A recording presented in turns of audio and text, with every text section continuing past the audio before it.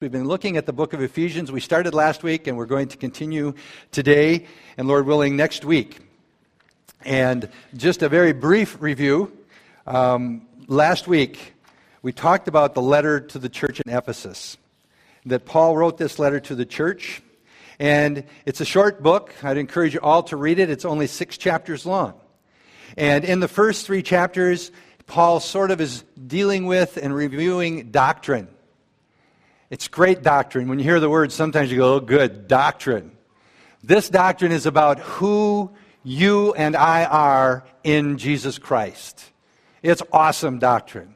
It's about the blessings that we have as children of God because of Jesus Christ. It teaches us the blessings of the Father. It teaches us the blessings of the Son, and it teaches us the blessings of the Holy Spirit. It's an awesome first chapter. And at the end of that first chapter, there's a prayer. Sometimes you miss the fact that Paul is actually praying for the church in Ephesus he's writing the letter to. And I'm not going to go through the whole prayer, but it's really interesting because he gives us teaching on the doctrine of who you are in Christ, the blessings that are available to us in Christ. And then you know what he prays? Lord, help them get it. Help them get it. Help them understand. That's his whole prayer. It's a prayer of understanding. Because he realizes once we get it, everything changes in our life. Everything will change. And then there is a second prayer that we're going to get to today that's got a little different take on it, because after these first 3 chapters, and we're going to be looking in chapter 2, but after the first 3 chapters, he transitions from all of the doctrinal stuff and all the things that we are in Christ and the position we have in Christ to what it should look like. What it should look like in our lives. How we should live it out on a daily basis. You know, all of these wonderful blessings, all the things that God has done for us, making it possible for us to become His children. He didn't do it just for our benefit. It's amazing blessings, and there's a wonderful fruit in all of that, but He did it that we would also represent Jesus Christ to the world. And to do that, we can't just look like the world. You'll see what the world is described like, what most of us were before we responded to the invitation by God to accept Jesus Christ as our Lord and Savior. So in chapter 2, that's where we're going to start. And chapter 2 transitions from the identity that we have in Christ and all the wonderful blessings we have in Christ, more to the position that we have in Christ. And if we can get our identity in Christ and our position in Christ settled in our heart and settled in our mind, your life will be totally different.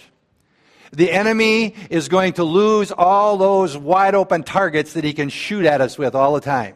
All those lies and deceptions that tell you silly things like you're a loser. No one could love you. All that you've done, guilt, shame, condemnation, you're not good enough. You're a child of God. Purchased by the blood of Jesus. Your sins have been forgiven. You've been blessed by the Father, the Son, and the Holy Spirit with all of these spiritual blessings. And then he starts into chapter 2 and he says, oh, and that's not all. There is a position that you have in Christ that goes with that identity that I have for you. Now, I hope, as I said last week, I encourage you to bring your Bibles. Even though we put them up there, there's just something about having it in your hands. Figuring out where all the books are, seeing it for yourself. And if you're like me, you can make notes in your Bible and underline. You know that's not a sin, right? Does everybody know that it's not a sin to write in your Bible? Okay. You're going to leave and say, geez, does he preach heresy? Highlight it, write in it, underline, make notes. Do what it takes so we can learn it. The first 3 verses of chapter 2, I think I'll go ahead and read those. For this reason, I, Paul... Whoops. That's how chapter 3 starts, just if you're wondering. Chapter 2 actually starts this way. And you were dead in your trespasses and sin. Well, that's good news. At least to use the word were.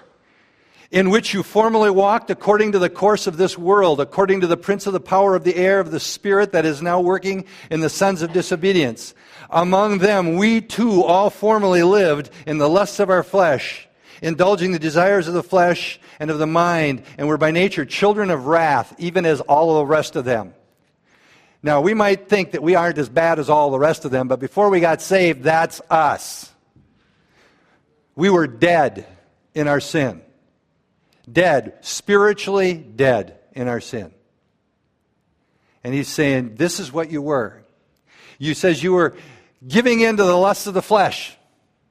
I mean, anybody know that your flesh wants stuff? Man, you just wish it would stay dead, don't you? We got to kill it every day. Those desires, those lusts of the flesh. He's saying that's what you gave into all the time. He says you indulged in all of these desires of your mind. Man, you let your mind wander, and boy, it will take you places you don't want to go and you shouldn't go. And somehow we sometimes forget that God knows our thoughts. He knows what we're thinking. He says that's where you were. You just gave in to those desires. And then he says this phrase in verse 3. You were children of wrath. That's kind of a nice way of saying you were doomed. Until you accepted Jesus Christ, your Lord and Savior, you not only were controlled by your flesh and the desires of your fleshly mind, you were doomed. Doomed to what? Hell. We were condemned.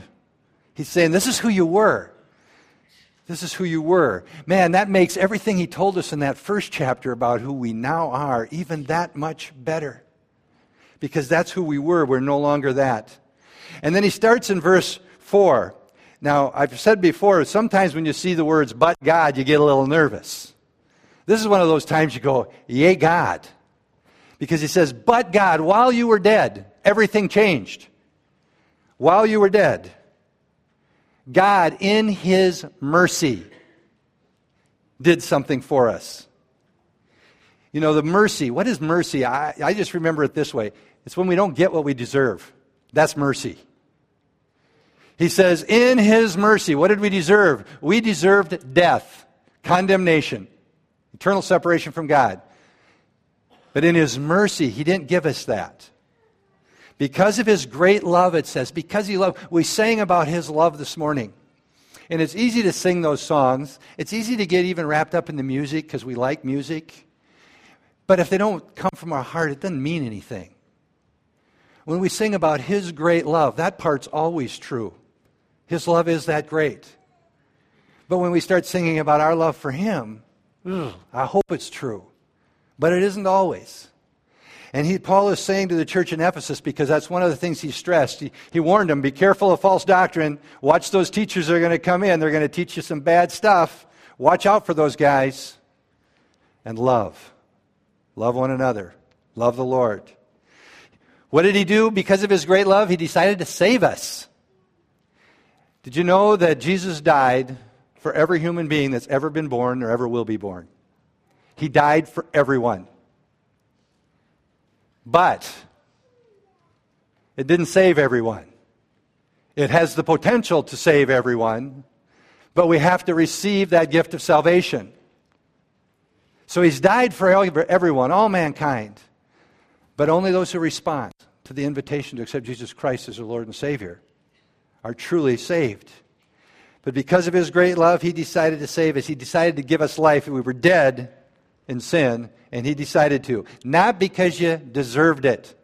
Man, we didn't deserve it. I didn't deserve it. You didn't deserve it. He did it anyway. If you're here and if you've never accepted Jesus Christ as your Lord and Savior, and you're somehow believing some screwy lie that the enemy's put in your head that you're just too bad. What you did is too evil. It's too dark. That's a lie from the pit of hell. The blood of Jesus was for all sin, no matter how dark you think it might have been. He died for everyone. He gave us life. And then he says, he raised us up with Christ. And now he's getting to that position in Christ. And he says, he seated us in heavenly places with Christ. Now I realize you're all sitting in Victory Church in Ballatin. So what in the world's he talking about? Positionally, this is who we are. We are children of God because of what Christ did, and we accepted that gift. And positionally, we are seated in heavenly places with him. Positionally, that's where we're at. What does that mean? That means we have an authority in Christ. Jesus is sitting at the right hand of God the Father. That right hand, that position of authority on the right hand of the King. And he says, that's where you sit. Positionally, you're right there. Joint heirs with Christ. And boy, we maybe have heard this so often, we can sit here and just kind of be, well, that's kind of cool. I don't feel like it. This is new teaching to these people. This would be blowing them away. This is who you are. You don't have to go through all that sacrifice, all that ceremonial junk anymore. You don't have to have that earthly high priest who's going to go in and make atonement for your sins. It's there for everyone, all of us. And it's all by grace. All by grace. Mercy's not giving us what we did deserve. Grace giving us what we don't deserve. Did I say that right? Only sort of? My wife's a tough one. Mercy, He doesn't give us what we deserve. Grace, He gives us what we don't deserve. He made it, was that better? Would someone else correct me? Because I get this complex when it's just Cindy. Thank you, Arnie. Thank you, brother. And then he goes and stops there. He says it's all by works, and that famous verse, all by grace, it's not by works, lest any man should boast. We have nothing to brag about. It doesn't matter what you think you are before you're saved. You're just dead and doomed. We're all in the same boat. When we get saved, you know what? It's so cool. We're still all in the same boat, but it's a different boat going a different direction. It doesn't matter who you are, what you do, how much money you make or don't make, what kind of house you live in, what kind of car you do. It doesn't matter. We're children of the King, joint heirs with Jesus Christ, seated in heavenly places with Him. And then Paul goes on, and he says something else, that we are now His workmanship. And what he's stressing there is, you're now new creatures in Christ. You were dead, you were doomed, you were giving into the lust of your flesh. That's who you were. You're dead. That's gone now. That old person has died. You're now the workmanship of Christ. You're a new creature in Christ. All the old stuff is dead. Now, wouldn't it be sweet if He dug a deep hole and threw it all in there so we couldn't go dig it up? But it's done. We need to believe it, claim it, and surrender ourselves to the Holy Spirit. We don't have to go back and pick up all that old junk. Those things that used to control our flesh, used to control our thinking. We don't have to be bound by that anymore. But He won't make you think differently. He won't make you give it up. We have to choose. We're that new creation in Christ. And it's all there for us. The potential's all there because He did it all. And he does talk about the Gentiles. And basically, we're Gentiles. We were Gentiles. And at that time, when he's talking to these people, the Gentiles, and I mentioned this last week, they had no hope. The Jewish people were God's chosen people. The Messiah was coming, in their mind, for the Jewish people. The Gentiles, they use the word aliens. They were not part of the family of God, and there was only one way to even get into that, and that you had to become Jew. And you had to go through all this stuff and become Jewish. But now he's saying that's done. The blood of Jesus Christ has torn down any barriers. It's for all of us now. We are no longer aliens, separated. In verse 13 of that chapter, he has another but now. And that but now says, in Christ, by His blood, all the barriers are gone. By His blood, His shed blood. Meaning you and I have access to the Father. Every single one of us that know Jesus our Lord and Savior have access to the Father. We do not need to go to anybody else or any other man or woman and say, hey, would you talk to God for me? We're glad to talk to God with you, but we don't have to talk to God for you. No one does. You have complete access because of what Jesus did. Complete access. And then he says in, I think it's verse 18, let me look here quick. That's where it says, for through Him we both have our access in one Spirit to the Father, so we're no longer strangers or aliens. And then he finishes that section of Scripture in chapter 2 by talking about the fact that we are all being built together. He gives this picture like the building of a temple, because you and I are now the temple of God. And he says, we are being built together. Everybody is being built together, knitted together. And he's preparing for what he's going to come with in the aspect of unity. He said, we're built together, part of the building, temple of the Holy Spirit. And in chapter 3, he takes a little bit of a leap and he starts talking about his ministry, his stewardship of his ministry. We're not going to spend too much time on it, but he's explaining that the mystery had been revealed to him. And that mystery was simply that the barrier was coming down between the Gentiles and the Jews. There was no longer a barrier, that the Messiah, Jesus, came for all mankind, not just to the Jews. And he says that he was called to go and proclaim that message to the world. And he talks about his ministry and his faithfulness to that ministry. And then he decides at the end of chapter 3 to pray for the people again. And I do want to read this with you, starting in probably verse 14. The first prayer was that they would understand. Now he's going to pray that they would be enabled, they would be empowered to do what a new believer should do. Starting in verse 14. For this reason I bow my knees before the Father, from whom every family in heaven and earth derives its name. And then he says, that he would grant you, according to the riches of his glory, to be strengthened with power through the Spirit in your inner man, so that Christ may dwell in your hearts through faith, and that you, being rooted and grounded in love, may be able to comprehend with all the saints what is the breadth, the length, the height, and the depth, and to know the love of Christ, which surpasses knowledge, that you may be filled up to all the fullness of God. Now to him who is able to do exceedingly abundantly beyond all that we ask or think, according to the power that works within us, to him be the glory in the church and in Christ Jesus to all generations, forever and ever. How's that for a powerful prayer? Paul is praying that for the church in Ephesus, and he's praying it for us. The same prayer applies to us. That we would be strengthened with power from the Holy Spirit in our inner man. When we become a believer, the Holy Spirit dwells in every single one of us. Every single one of us. That Holy Spirit is in us. We get baptized in the Holy Spirit. We need to stay filled with the Holy Spirit. Every day get filled with the Holy Spirit. That power is there for us. Because Paul knows that the world wants to drain our power. Wants to weaken us.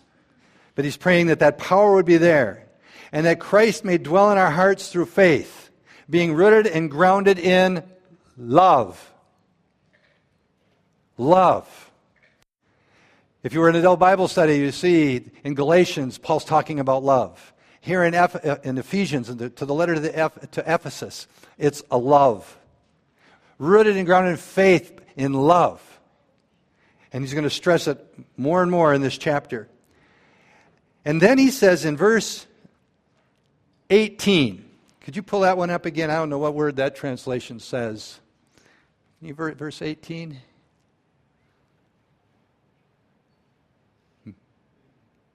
That you may be able to comprehend with all the saints what is the length and height and depth. And he goes on. That word comprehend, it's not the best translation. That word is more appropriately would have been apprehend, to seize, to grab a hold of. Not just to comprehend it, which to me gets this mental image in my mind that we'd understand it. Yeah, that's important. That can be part of the definition. But the primary meaning of that word is that you would apprehend it. Apprehend what? How much God loves you. You know what? We have to grab that by faith. Believe it. Walk in it. We need to convince ourselves, talk to ourselves, tell ourselves who we are in Christ. Now you might think, gee, this is getting into some psycho stuff here, or New Age mysticism. No, what I'm saying is, you and I have been so programmed with junk. The kids are gone. We are so programmed with lies that we have to reprogram our brain, our new way of thinking. And we're just going to take what the Word of God says and let the Word of God wash and renew our mind. Who are we in Christ? What is our position in Christ? He loves you. I don't care how abused you've been. I don't care how those who should have loved you mistreated you. I don't care if you had a horrible father. I don't care if you've had terrible marriages. It doesn't matter. Yes, we feel sorry for you, but you know what? Don't let that impact the way you think of God. He loves you. He loves you. Paul's praying, oh, Lord, help him. Grab a hold of it. Apprehend how much I'm loved by God. Because when you get that, it really doesn't matter what the world says or thinks. It just doesn't matter. And if you and I are called to be peculiar people, if we're called to be salt and light, if we're called to go out there and we are going to be persecuted, we are going to be an offense to some people. And if we aren't grounded in the fact that He loves us, He died for me, I'm His child. If we're not grounded in that, we'll start to have fear creep in. We'll start to be a little bit worried about rejection, what everybody's going to think. And before long, we're going to become right back where we were, looking like the world. Following Christ isn't easy. It'll cost you something. But when you are loved by the Creator of the universe, everything else should pale. You're loved by the Creator of the universe. And Paul is praying, oh Lord, that they could apprehend that they could grab a hold of it, seize it. It surpasses our natural understanding. And then he says that they might be filled with the fullness of God. Filled with the fullness of God. This love is the greatest motivator there ever was. This love. You grab that love. You receive that love. You experience that love. I mean, just think of it in the natural. Now, I was standing up here with Pastor Bob, and we're looking at Dylan and Brita in that wedding ceremony. And I came to that word cleave, when the man will leave his father and mother and cleave to his wife, which means they're going to adhere to it, stick to it, no matter what. There's nothing that can separate that. When we get the concept of that kind of love, that God has that kind of love, we should have that kind of love towards Him. The fullness of God, it will motivate us. I asked Dylan, I said, Dylan, how much luck would somebody have running in the church here and taking Brita and saying, I'm taking her, you're never getting her back? Over my dead body. Is that going to happen? When we have that kind of love, we receive that kind of love, it's going to stir in us that love for the Father that we can return to Him. And everything else will fall by the wayside. That doesn't mean you have to walk away from your life. Goodness sakes, God's called you and placed you where you're at. But we don't have to live in fear. We don't have to be in anxiety about all these things all the time. Exceedingly abundantly. You want to get excited, do a word study on that. You have, just think of this. How many of you just think, well, the woe is me, the Eeyore mentality. Everybody know who Eeyore is? Who's Eeyore? Help me out, Dylan. Who's Eeyore? Yes, you do. Eeyore's walking around all the time, woe is me. Woe is me. I'm nothing, I'm nobody could like me, woe is me. To do exceedingly abundantly beyond all we ask or think, according to the power that works within us. Man, forget the Eeyore. Superman in Jesus. Exceedingly abundantly beyond what we can even imagine. Because of the power that lives within us, the Holy Spirit, the grace of God. Who knows what God wants to accomplish through your life or mine? Don't let lies, don't let other people, don't let your insecurities, your strongholds hold you back from whatever that exceedingly abundantly is in your life. Grab it by faith. And as we get to chapter 4, he says these words, I therefore. In other words, because of everything that I've been telling you about who you are in Christ, what position and authority you have in Christ, because of all that, he's now shifting from doctrine to personal responsibility. And he starts out with something that is absolutely critical, walking in unity. Is there unity? Can we create unity? Or is it our job to maintain unity? I get confused about that sometimes. But as I've been studying this, I realize when we walk in here, as if we are all believers, and we'll assume that for a second, we all have the Holy Spirit living in us, there is unity. We are called to maintain that unity. That's what we're called to do, to maintain that unity. And Paul is going to tell them that, there's some attitudes, there's a basis for that, there's a reason we should be in unity, and there will be fruit of it. It's required of us to walk in unity, to maintain the unity.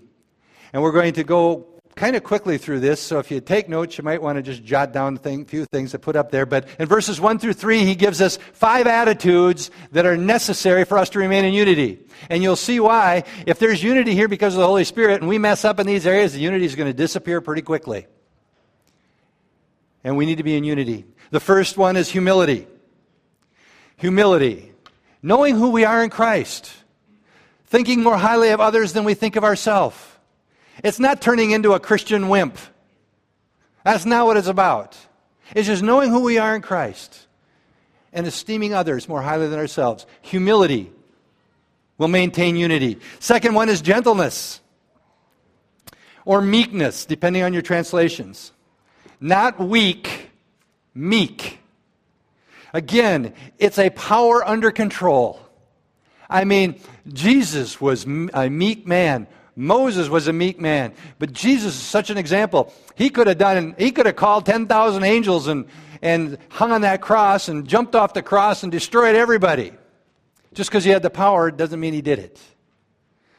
Meekness means that we have control of that power, of authority. Power under control, not weak. Patience and long-suffering. How many of you know the person sitting next to you is not perfect?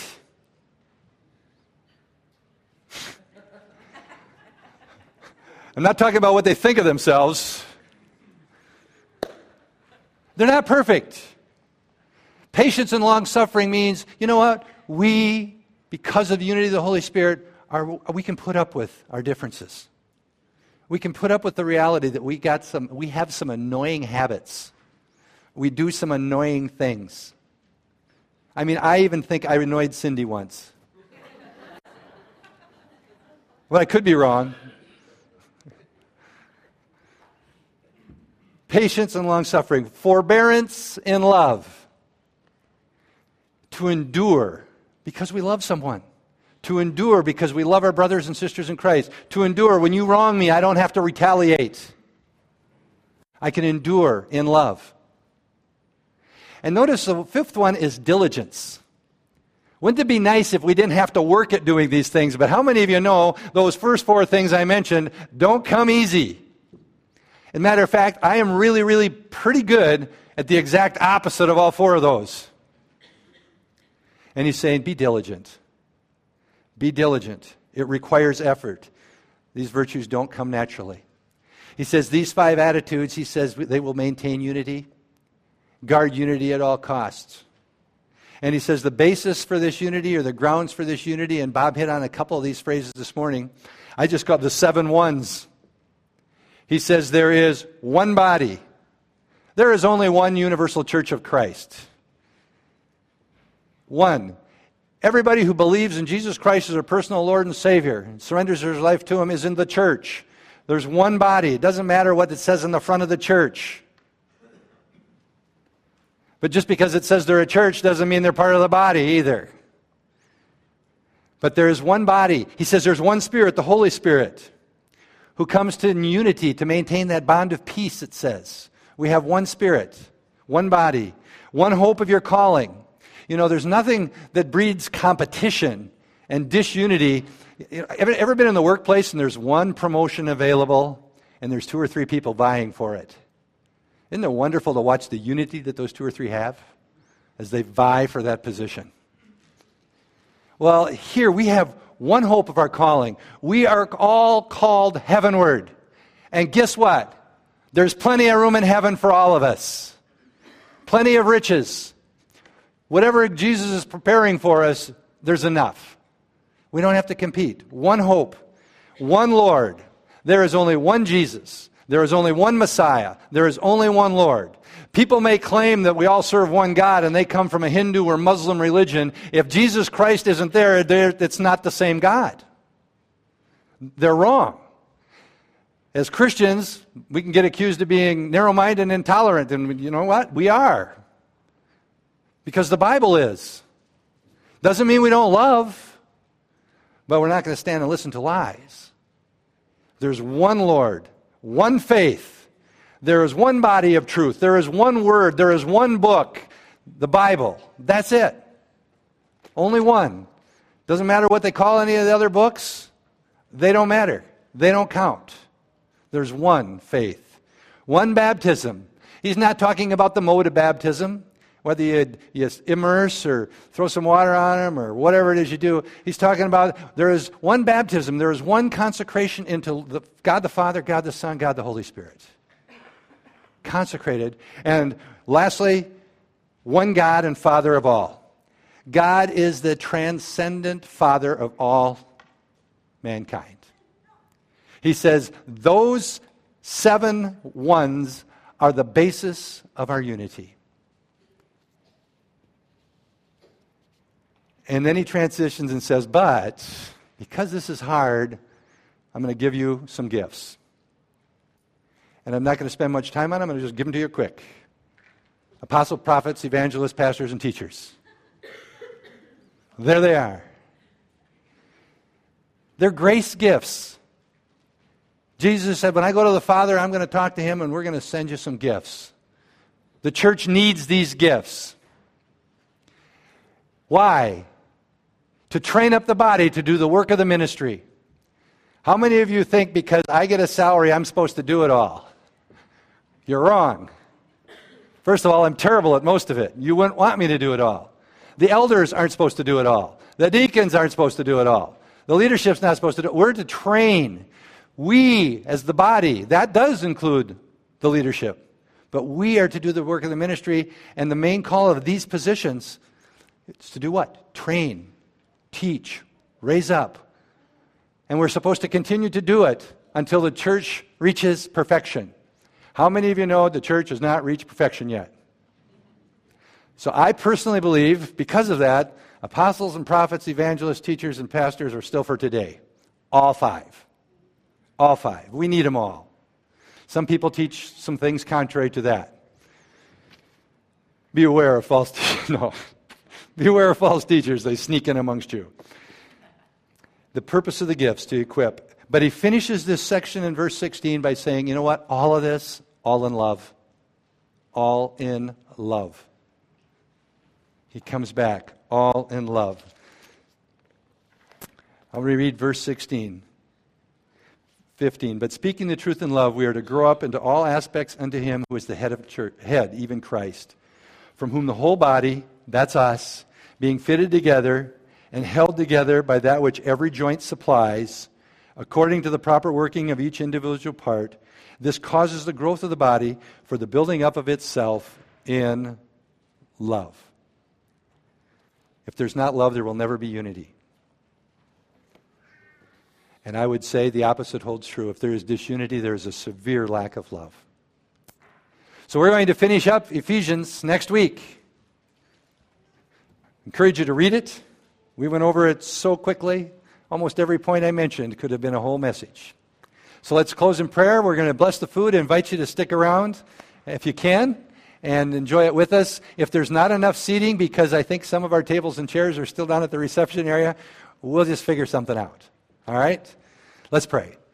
Heavenly Father, we thank you for your word, the truths of your word. God, I pray that we are drawn to your word by your Holy Spirit, that we would have an appetite, a thirst that cannot be quenched from anything else but your word, and that the Holy Spirit would bring it to life in our minds and our hearts. We pray, God, for the food that we're about to eat and ask you to bless it to our body's use. Pray for each one as we go our different ways this week. God, help us to really be sensitive to your Holy Spirit's leading. God, that we can truly be the hands and feet of Jesus as we go forth as his ambassadors. And Lord, we ask all of this that you'd receive the glory and honor in your Son's name. Amen.